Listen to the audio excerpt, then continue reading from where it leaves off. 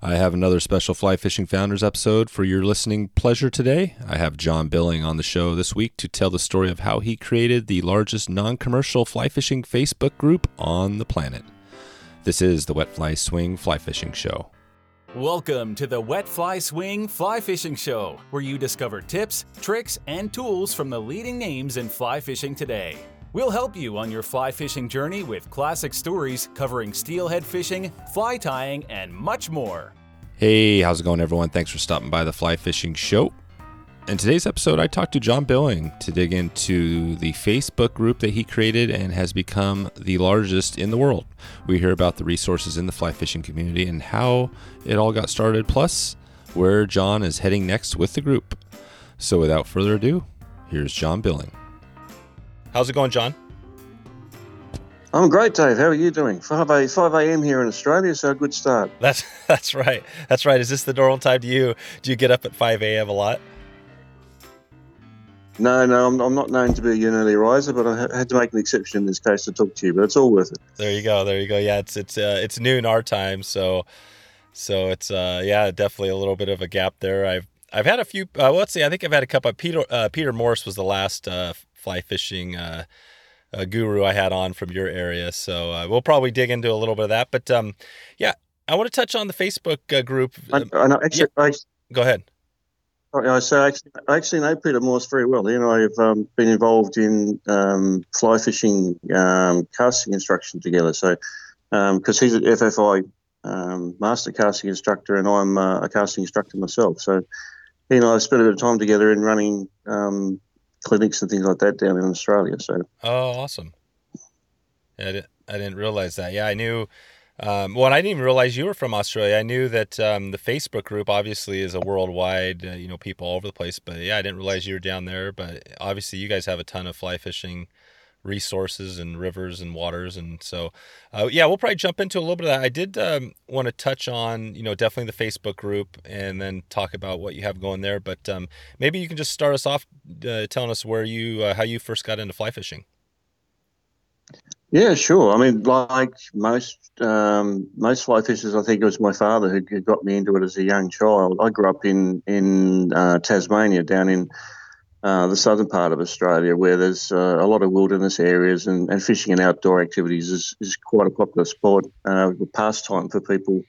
So a lot of my time as a young child was spent following my father around as he was fly fishing in lakes and pristine areas in Tasmania. And so I got the bug at a very young age, and initially my job was dog duty because we had a pet dog, and I used to have to spend time looking after him so he didn't go running off into the wilderness somewhere. And then as I got a bit older and started getting a bit more mature and stronger, and I started fly fishing myself, I got my first rod and reel set when I was about 11, I think, which was a Shakespeare fiberglass two-piece six-weight rod with a matching Shakespeare graphite reel, and then caught my first trout when I was about 12, I think, on that rig. My dad and his father had walked away off over to the mountain somewhere and left me alone, looked after the dog with my own rod and reel, and I saw a fish puddling around in the shallows and promptly managed to get a little red machuca fly out to the fish, and managed to take it. And then I just panicked and tuna hauled the thing back into the shore and sat there very happy with myself, waiting until my dad came back. And from there I was hooked. So yeah, started at a very young age. I moved from Tasmania to mainland Victoria in my early 20s, chasing work and careers and things like that. Didn't do a lot of fly fishing in that period of my life because there were other things that took precedence, but then picked it up again in my early 30s, and since then have been actively chasing fish in saltwater and freshwater all around Australia, in New Zealand, some other places as well. So that's cool. Yeah, that's the awesome thing to see. I mean, this group that you've created is grown into, I think it's over 60,000 people now. It's one of the biggest Facebook groups for fly fishing. How did you start that group, and where did that idea come from? Well, originally, like I said, when I was getting back into fly fishing, I think it was 2010 we started the group, and at that stage there was a lot of fly fishing related content that was popping up in Facebook as Facebook was starting to become more popular in a global sense. And a lot of the information that was coming up was very useful. And if, a group of friends of mine, we said, well, look, it'd be a good idea if we could sort of centralise all the access to this information somewhere so that not only ourselves, but we could share it with other people. And make it a resource that we could call on whenever we needed to. So I started the group, I think it was September 2010. So we're coming up on nearly 10 years since it's been running. And as I said, in that stage, it's grown to nearly 60,500 members as of today. So the support's been amazing, and they're active members too. So, I mean, I'm looking at the stats this morning. I think of the 60-odd thousand members that we've had, nearly 44,000 of them are actually active members within the last month. So it's amazing that they're not just people who join and sit there passively. They actually contribute and post and chat and all that sort of thing as well. So it's a fantastic fantastic thing. I'm quite proud of it too. So that's cool. Did you have any idea when you got started it was going to become one of the largest groups in the world? Not at all. It certainly wasn't the intent. Given the amount of work that's involved in obviously administrating and looking after the group too, it certainly wasn't something we planned on at that point in time.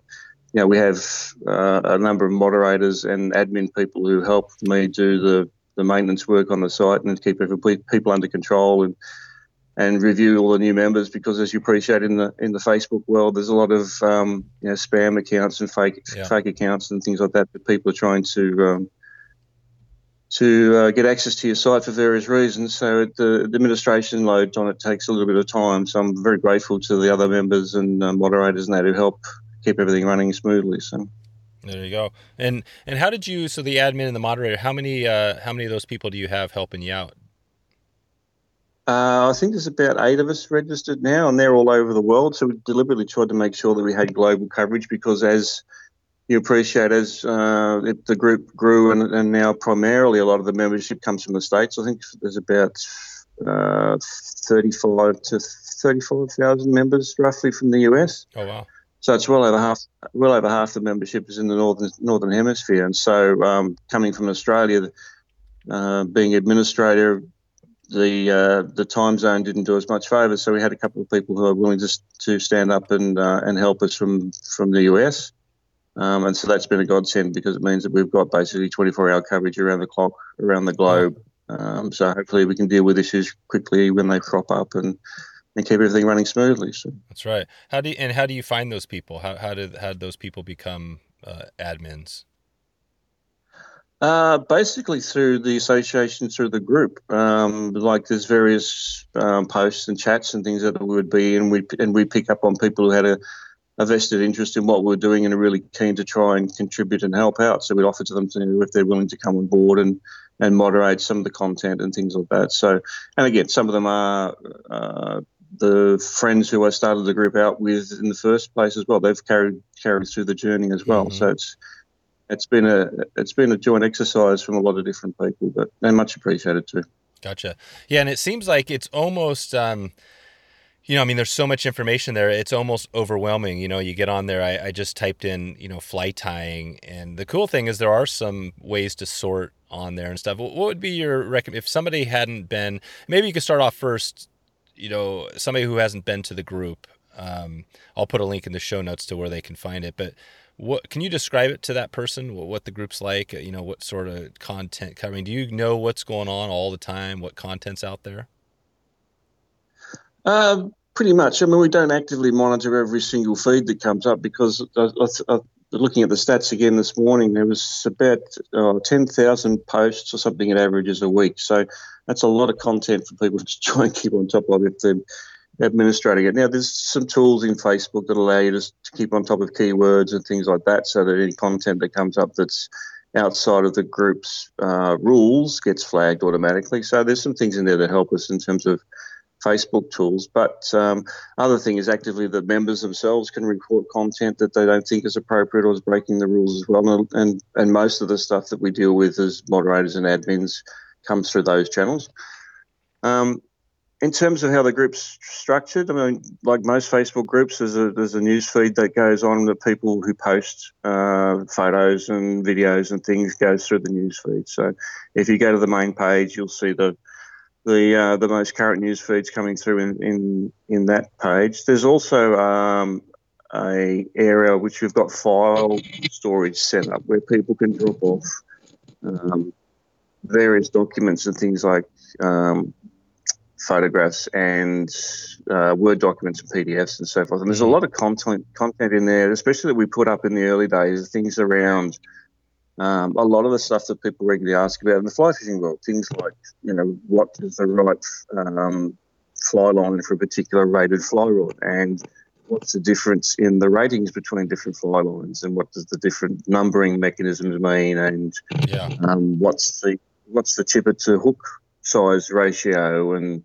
all these sorts of things. So there are files up there that have all this content on them. Now, admittedly, a lot of that stuff you can just Google now anyway and find it in a lot of different pages. But remember, back when we started the group, a lot of that information was more difficult to find. Yeah. So we warehoused it in the file section of the community. So there's access there that people can go to and look up some of that content as well. So that makes sense. Basically, I mean, you got all this content. And the cool thing, it seems like the group that obviously it's a group, so you're able to, unlike Google where you search for stuff, you can't really necessarily talk directly. Here, you're getting feedback. I mean, somebody posts and that person's probably going to get 10 to 20 comments right off of that thing they posted, something like that. Yeah, I was looking at some of the content that's been posted lately, and then some of the posts are getting like 10, 15,000 engagements with people, and that's comments or likes or that sort of thing. So the content does reach out a lot to the members, and like I said, the members are actively participating in what's going on in the group too. And one of the other things I'd like to point out with admin and moderators is we do it all gratis. We don't take any kickbacks or gratuities or anything from companies or members wanting to basically pay us or give us goods and services in relation to favourable treatment.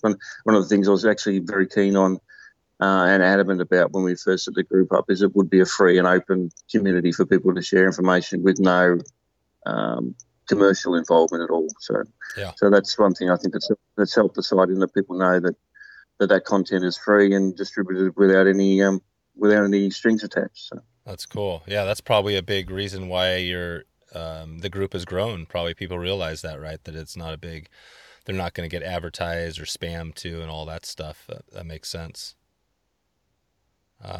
Yeah, and I guess as people appreciate in the fly fishing world, there's a lot of pro staffers and things, people like that around who are fine. They're well and happy to participate and promote their goods or their products, but we're trying to steer clear of that and just keep everything open and free so that people know that what's getting shared is being done so on the basis of the content and its validity to the group rather than anything else. So. Yeah, it's interesting. We have a little a Facebook group. A private group, and it's I see it already, just the struggle. It's just a small group, but you get companies coming in there and posting a lot of their stuff, and it's obvious that it's their stuff, and it's not. You start to wonder, like, where is the value, and that is that something you struggle with? I mean, how do you, if somebody's in there, say they're just posting, it's helpful stuff. I mean, for example, like this podcast, right? I could go in to your group. I have posted a few links to episodes over the years, but I've got like 140 episodes, but I don't post an episode in there every week, even though if I did, right, it would get out to a bunch of people. How do you balance that? What would you tell somebody that you know what I mean? Like there's content, but it's somebody's own content. I think the volume of the membership in the group and the fact that they are actively participating sort of balances that out in its own right, because, I mean, the number of people who get exposed to that sort of content, and so you get a very balanced discussion about the pros and cons of whatever it is that's being put up. And so in a commercial sense, if somebody from a fishing company or a guiding company or something posts something, there will be a lot of feedback just through the nature of the membership participation. And so I think that helps provide a balanced feedback on those particular issues. There are, of course, trolls and spammers and people like that in any group that sometimes need to be brought under control. But in the most cases, the people in the group are pretty genuine and pretty willing to help and participate in any discussions and voice their views. So I think that's the main thing that helps keep everything balanced. Gotcha. And I look at what I'm doing, and that is a struggle because time-wise, there's a lot of different things you can spend your time on. Obviously, you have this good group going, but it's hard to get in there and interact, right, and put a lot in. So if someone like myself or another podcaster was to post a link, if they did a weekly show every week, would that be something that would be kind of okay or more frowned upon if they were just kind of posting that and then replying to comments that were posted on that episode?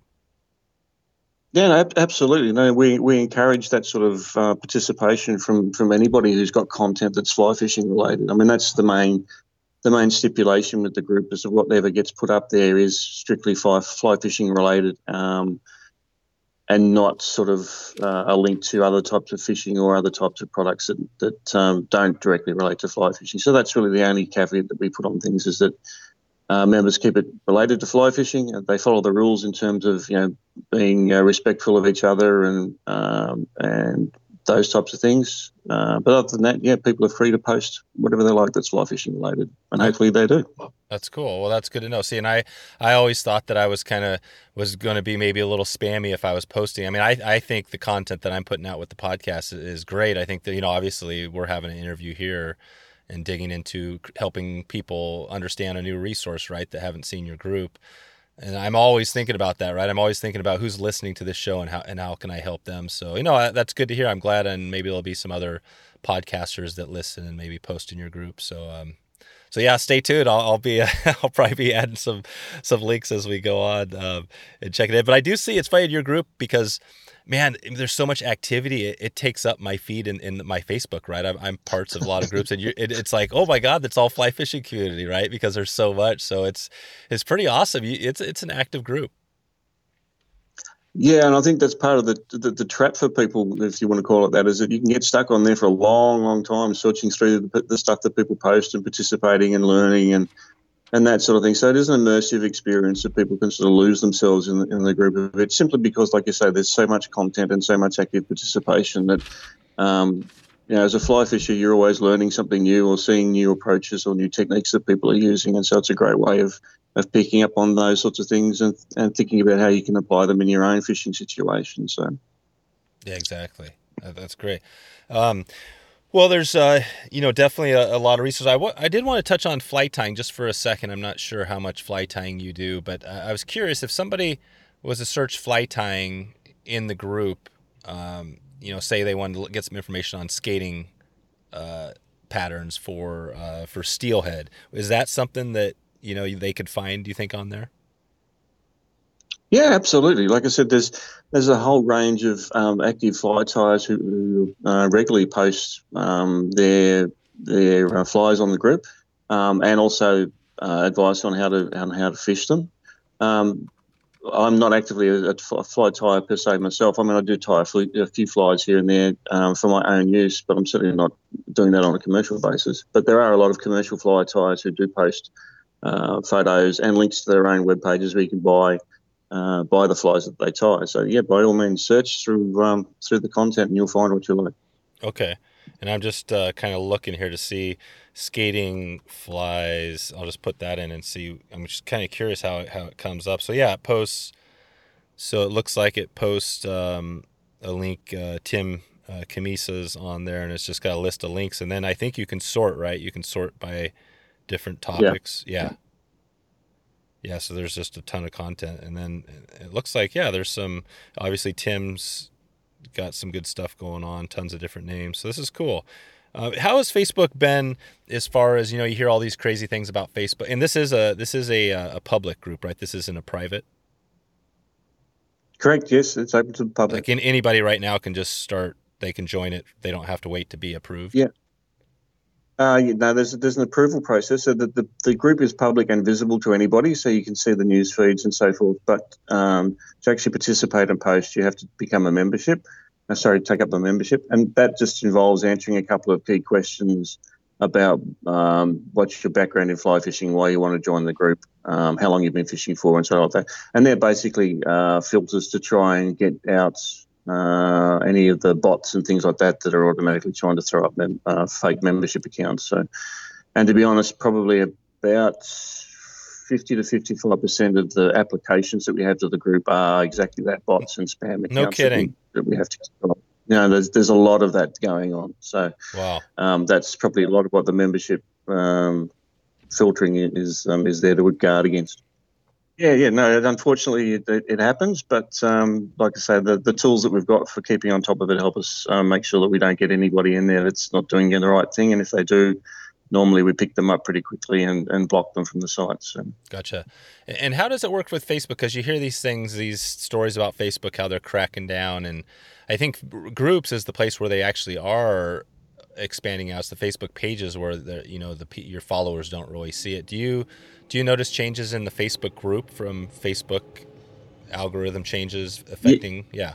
Yeah, absolutely. They're certainly being far more vigilant in some of the algorithms they're running against their group policies and that type of thing. So in the background, as admin, we get feedback from Facebook directly when they find content that they feel breaks their own community standards, and that may not necessarily be the rules of the group per se, but if something gets posted, photos get posted, content gets posted that breaks their community standards, they're now pretty red hot on letting the administrators know that something's not right, and we then get the choice to go in and delete it directly, or in some cases, depending on the severity of the content, Facebook will delete it. The algorithms will delete it themselves, and they'll advise you that content's been deleted. So they are definitely ramping up their vigilance on this type of content in groups. Gotcha. Okay, and so out of all the stuff that you've posted, do you have an idea of what the most popular topics or a post or any of that stuff? Do you track that? I'm just kind of curious.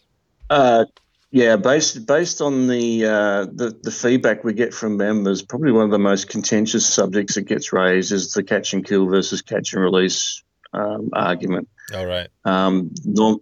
And normally when that gets popped up, it creates a lot of emotive feedback from people, and I can see the argument from both sides, because people sometimes are fishing in impoundments where it's a requirement to get access that you have to take what you catch.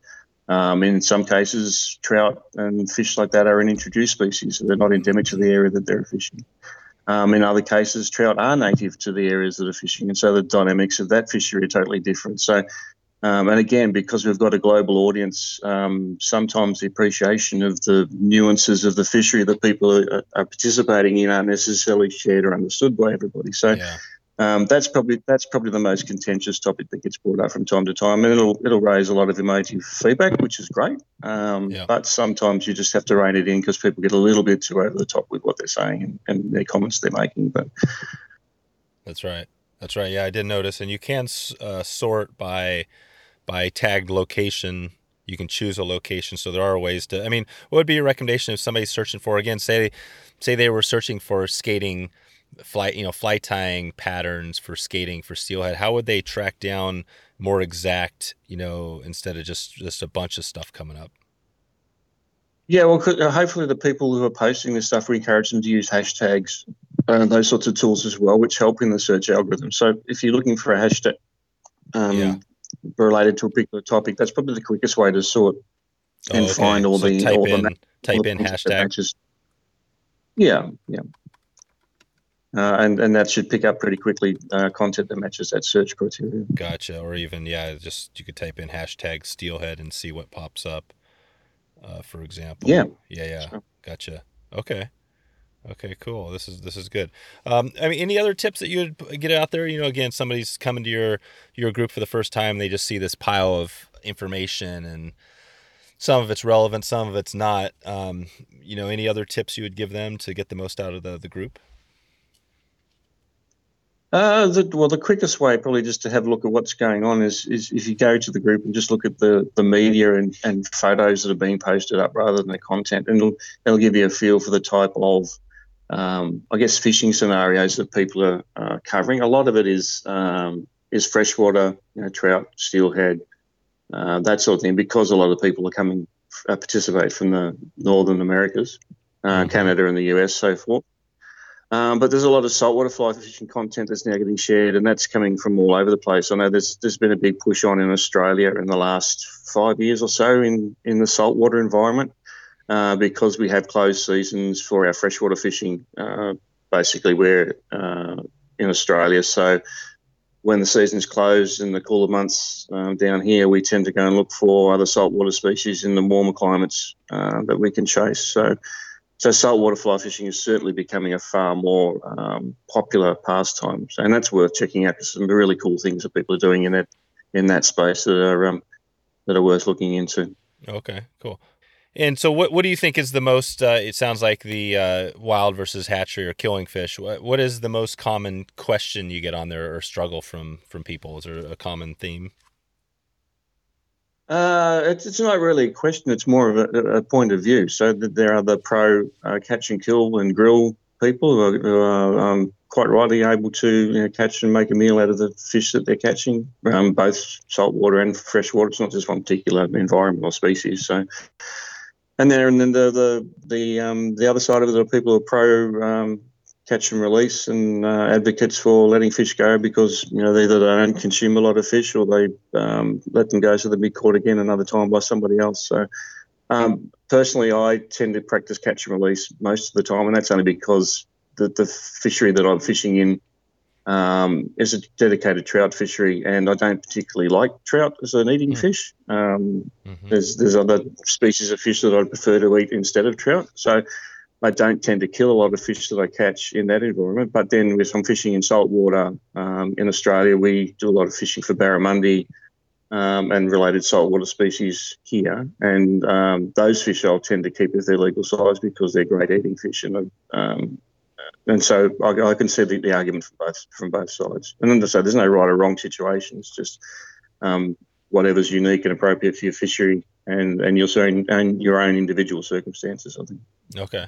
And what about, as far as the Facebook group, you've grown this thing up to over 60,000. If somebody wanted to grow their own Facebook group, what sort of tips would you give them? Have a lot of patience.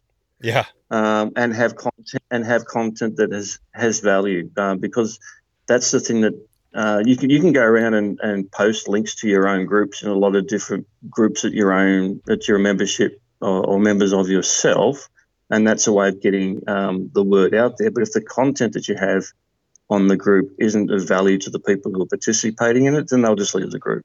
Yeah. And so that's been the key, I think, to growing the group and retaining the membership, is that the content that you've got has to have value to the membership. So make sure that what you're posting and what people are posting is credible and is of value to what their interests are. And that there's tools within the Facebook that allow you to look for particular search words and rules that you post around access to the group that are validated as well. So there's tools in there to help you do that. Mm-hmm. But primarily, make sure that what the group is about is true to itself. So the content matches what the group says it does, and that it has value to the membership. Okay. All right. Perfect. And what is your your home water? I mean, you're down in Australia. What is the thing you fish most often? Freshwater for trout mainly. Here I live in Melbourne in Victoria, in southern Australia. So I have family back in Tasmania as well. So I get back there and fish for freshwater fish. Again, trout mainly down there.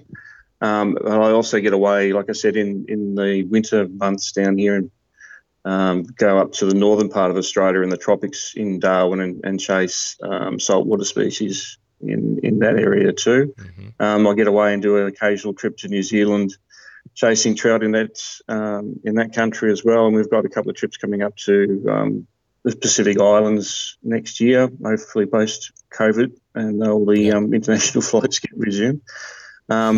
A trip to Christmas Island next year to chase bonefish and that sort of thing too. So cool. I've got a wide interest in a whole different species of fish, and I just find it interesting and challenging. Also, being a casting instructor myself, it's interesting to try and use those skills to present a fly to different fish in a different environment to get them to eat it. So, Yeah, that's cool. And are you, and now I'm not sure what you do for your day job. Are you in the fly fishing industry, or is this something you kind of do on the side? no, it's purely my own personal interests outside of my day job. I'm an operations manager at a company that tests wool, probably the largest wool testing organisation in the world here in Melbourne. So that's my day-to-day job. But the fly fishing stuff certainly keeps me busy outside of that. And we've got I'm also the chairman of a company called Mending Casts here in Australia, and we run the casting for recovery and reel recovery programs, which people in the US will be familiar with. Run those programs down here in Australia too. So that keeps me busy outside of my normal 9 to 5 day jobs. That's right, and that's and those groups that's part of the like the cancer recovery, right? Yeah, that's right. So Casting for Recovery is specifically breast cancer related. So it's a program that runs free weekend retreats for women dealing with breast cancer and uses fly fishing as a way of helping them to overcome their problems and introduce them to an outdoor activity that they can take forward as part of their own recovery. And reel recovery is similar in that it operates in the male cancer space. It's a little bit more generic in that it covers all types of cancer, but the premise is the same, that we run free weekend retreats for men suffering from cancer as a way of introducing fly fishing to them as a coping mechanism, as a tool for getting them out into the outdoors and experiencing some fresh air and giving them an interest that they can carry forward as part of their recovery from the cancer. So. Yeah, that's right. I had Hank Patterson on, I think, back in episode 58, and he mentioned that his partner actually died of cancer, but he went through that program, I think, before. It helped him, get through a period of his life. So yeah, it sounds like it's a pretty good one. Is there if we want to? Yeah, I think Travis is actually one of the moderators of one of the programs in Iowa or somewhere. I think where he's based too. So he's actively involved in the reel recovery program now too. So. There you go. Yeah, I said Hank Patterson obviously, but that's his. Yeah, Travis Schwartz, right? Is his actual name.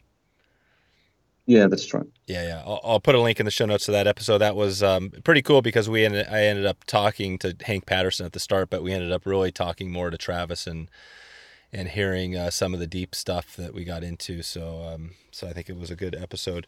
Well, anything else we want to touch on here? That we should know about with the Facebook group? It just seems like there's so much; it's almost overwhelming to try to cover it all. But anything else you want to touch on before before we get out of here?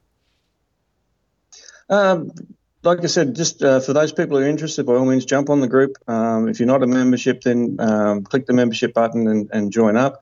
That doesn't happen immediately because, like I said, the moderators and the administrators will have to go through and vet the applications and make sure that people are legitimate and not program bots and things like that. So it may not get approved straight away, but it will happen within 24 hours. So jump on and have a look. By all means, post whatever you feel is appropriate that matches the group rules, and actively participate. That's all I can really encourage people to do. Perfect. And let's wrap get out of here with the rapid fire round here.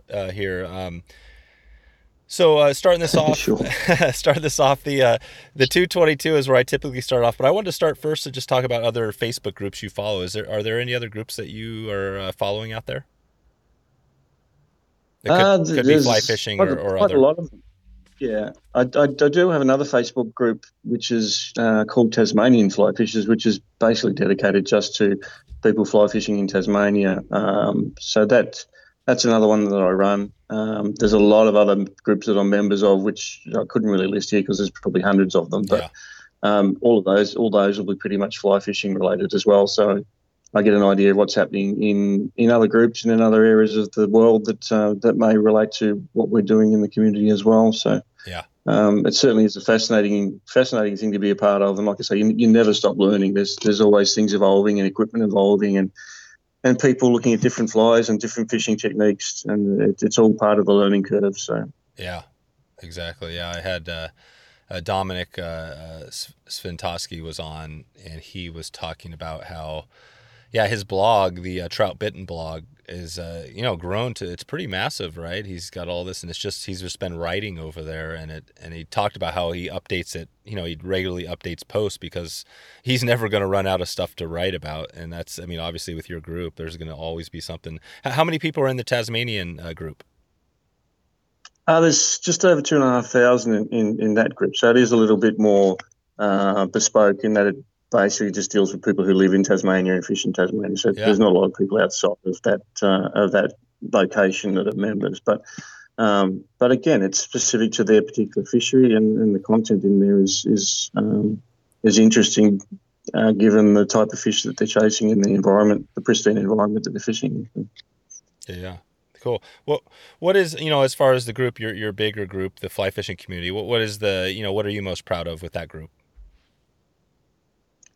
I just think the fact that its longevity has stood the test of time. Like I say, we're coming up for our 10-year anniversary in September. Yeah, so there will be a bit of a celebration on the group at that stage when we reach that milestone. And the fact that we've maintained a steady growth in membership is really the thing I'm most proud of, because it means that, like I said, the content on there is of value to people, and people are actively participating in making it what it is, because ultimately it's the membership that make the group what it is, because they're the ones sharing their own photographs and their own content and willing to discuss it with other people. And without that, the group basically has nothing to share. So I certainly thank the members for their participation and their support of the group. Do you still post content on it? Yes, I do. Not as regularly as I used to, but when there are things in my life or my fishing experiences that I want to share, I certainly do post content on them. When did you stop? When did you stop kind of regularly posting?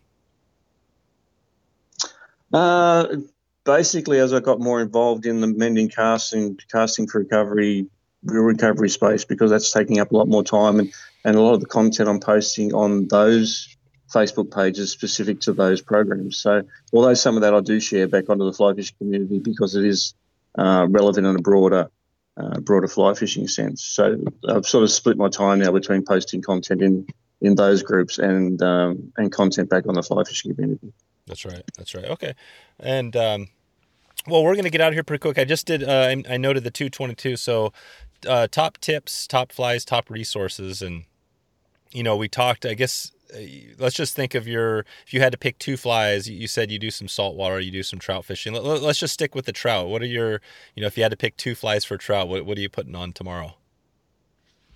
Again, fishing in Australia is probably a little bit different to fishing in other places around the world. But in our fishery, I'd probably use a red tag as a go-to dry fly, and a pheasant tail nymph would be the go-to as a nymph fly. There you go. And what about other resources? So again, somebody is here, I guess we could just say generally talking about trout fishing, somebody new to it. Other than your group, which is a great resource, where else would you direct somebody if you had a couple other resources? It could be another group, book, magazine, video, blog, anything. Yeah, there's so much content around. I mean, I've just actually become involved in the Anchored webcast put together by April Vokey. So that's one thing I've just started getting into myself, and she's putting some really, really great information up on her blog.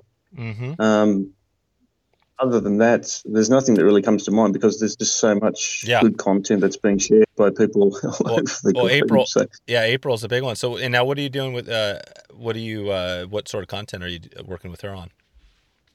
Nothing directly at the moment. It's just, I'm just an active member, and viewing and reading what she's been putting up. So, right.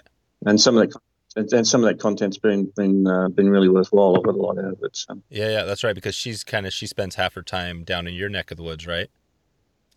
Yeah, that's right. I've actually met her a couple of times, and her husband, and they spend half their time in Australia and half the time in Canada. So they're sort of split between the two countries. So they've got a good appreciation of the fishing challenges in both countries. So yeah.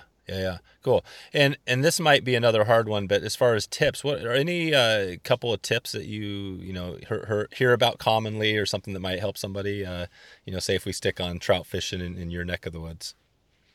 Yeah, fly fishing and is really linked to fly casting. I'm coming at this from a fly casting instructor, so Yeah. I'm declaring that up front. Yep. But if people want to improve their fishing, from my own personal experience, my fishing improved in leaps and bounds when I started working on my casting. So my encouragement to people is if you are having trouble fly fishing or getting the knack of it or the technique right, or you want to go to the next level in terms of saltwater fishing where you need bigger gear, longer casts, heavier flies, you really can't do yourself any disservice by seeking out a accredited fly fishing instructor. If you go to the Fly Fishers International website, there's a search function on there where you can look globally and find accredited casting instructors who'll be more than willing to help you out. So my biggest suggestion for people is to work on their casting, and I continually do that every week. Is keep practicing and keep trying to improve. So, yeah, because that'll help the way that you present the fly, and the presentation is really 85% of the problem in getting a fish to eat the fly. Yeah, that's right. And the easy way to find a casting instructor, just go to, what would you recommend? Go to the FFI website. Yes, go to the Fly Fishers International website, and there's a search function there under instructors, I think, where you can look for instructors that are registered all over the globe, because the FFI program is a global program. So there's instructors all over the world who are registered. And yeah. And do you get a lot of conservation posts in your group? There are a few, yes, and a lot of it is to do with local content, because the particular issues cropping up in people's home waters and local government issues that people want to bring to the surface, which is fine. I mean, it's all part of the challenges of having a fly fishing community and the fisheries that they participate in. It's just so long as the discussion stays on track and doesn't become too emotive or too political. But there is a lot of conservation-based content on there too, which is great. Yeah. And who's the next biggest group, Facebook group next to you? Do you have an idea, a similar group of what you're doing? I don't, to be honest, because I don't really actively go and look and see. I mean, it's not like it's a competitive thing where we're selling a product or promoting a particular company. So I don't actively go and look at other groups. I mean, I know some of the commercial companies like Sage and Oars and those sorts of businesses will have more membership simply because of the products that they're selling, and people are interested in seeing what new products are coming out. But in terms of community groups like ours, I don't actively go and look to see what other groups are doing. Yeah, it's probably, my guess is it's probably more of a local group in your area, or there are some like fly fishing gear buy, sell, trade stuff.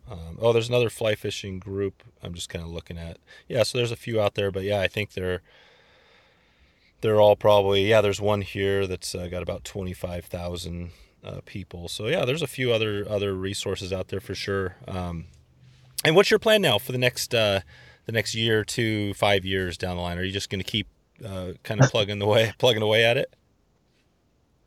Well, up until the COVID situation emerged, we were actively looking at scheduling some more retreats for both the casting for recovery and reel recovery programs.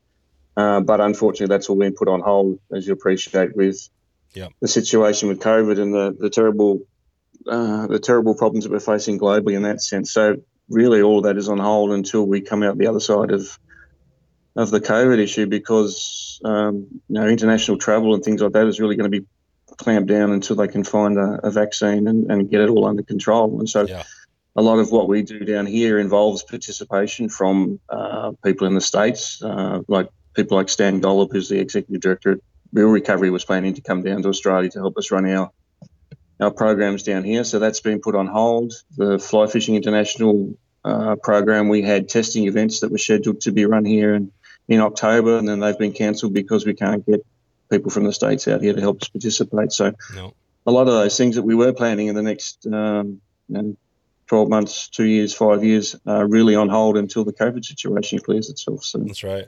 How is it going down there with COVID in your area? I know in the U.S., I think we've definitely are probably maybe the worst country at handling it so far, but how is it down in your neck of the woods? We're relatively fortunate, I think, in terms of how we sit compared to the global situation. Our government's obviously closed our borders relatively early, and I think we had the benefit of hindsight in that what was developing here was sort of happening 2 weeks behind Europe and America, so we could see what was coming in that sense. So our government's acted pretty quickly to close our borders and clamp down on social social distancing and so forth to get on top of it. And now I'm happy that the term flattening the curve has been achieved, and they're looking at now relaxing some of the restrictions that they put in place in terms of business access and people getting out and about and enjoying activities and socialising. I mean, we've only just, as of yesterday in Victoria, been allowed to go back fishing again. So that's been a big thing from the fishing fraternity point, because as you appreciate, people who are in lockdown at home, who are used to getting out into the outdoors and using fishing as a way of relaxing and dealing with their mental health, have found it difficult. So now that we're allowed to go fishing again, at least it's going to help people in that sense. That's definitely. Yeah. So I guess the next 6 to 12 months, what do you think? What do you think it's going to be looking like? Any predictions on where we're going to be at, or I guess anything new you got? I guess the real recovery is coming up, right? Hopefully. I think the crux of the issue, obviously, globally, is finding a vaccine. I think that's the only thing that's obviously going to slow the spread of the virus globally. I mean, obviously, as people become exposed to it, and the expectation is that once you've had it, you're immune to it, is going to help slow the spread down eventually. But the last thing you want is second and third waves of infection spreading through countries. So I think we're going to be in a pretty stringent lockdown in terms of international travel until such time as the vaccines are readily available and proven to start to be effective. So, and of course that's going to have economical ramifications around the globe that are going to last for several years yet. So that's right. It's a bit hard to pick. That's definitely a good take on it. Well, I guess we'll leave it at that, John. And if they want to find you, anybody, they can just go to the Fly Fishing Community, search it up on Facebook, and they can connect with you there. Yeah, absolutely. Or send a message to one of I'm on the list of moderators and admin there, so they can hook me up on the community page and send me a message as a PM. Perfect. Yeah, I think that's how I originally looked you up. I found you there on the admin, and we finally got this thing put together. So this is it's been good to have you on. John, just want to say thanks for coming on and sharing a little bit about the group, and appreciate you providing the resource. Maybe you'll see me in there a little more, posting some of the upcoming podcasts. I know this one will be there when we get this one ready to go. So thanks for everything you're doing. Thanks, Dave. Appreciate the support, and hopefully when this COVID situation sorts itself out, I'll get over to the States and we can catch up and go fishing in your local water sometime soon. Exactly. Yeah. We'll have some steelhead ready for you. All right, John, we'll talk to you soon. If you want to find all the show notes and some of the links we covered, just go to wetflyswing.com/JB. If you want to find out more about growing your own Facebook group, head over to my new podcast, the Outdoors Online Marketing Podcast, and grab some tips directly from the marketers who are leading the industry in Facebook and other social media platforms. That's Outdoors with an S, online.co. I want to thank you today for stopping by and check out the show. Really appreciate you for coming in and listening. And if you get a chance, would love it if you can share this episode or any of the past episodes with somebody who hasn't heard of the Wet Fly Swing Show. Thanks again. Thanks for listening to the Wet Fly Swing Fly Fishing Show. For notes and links from this episode, visit wetflyswing.com. And if you found this episode helpful, please subscribe and leave a review on iTunes.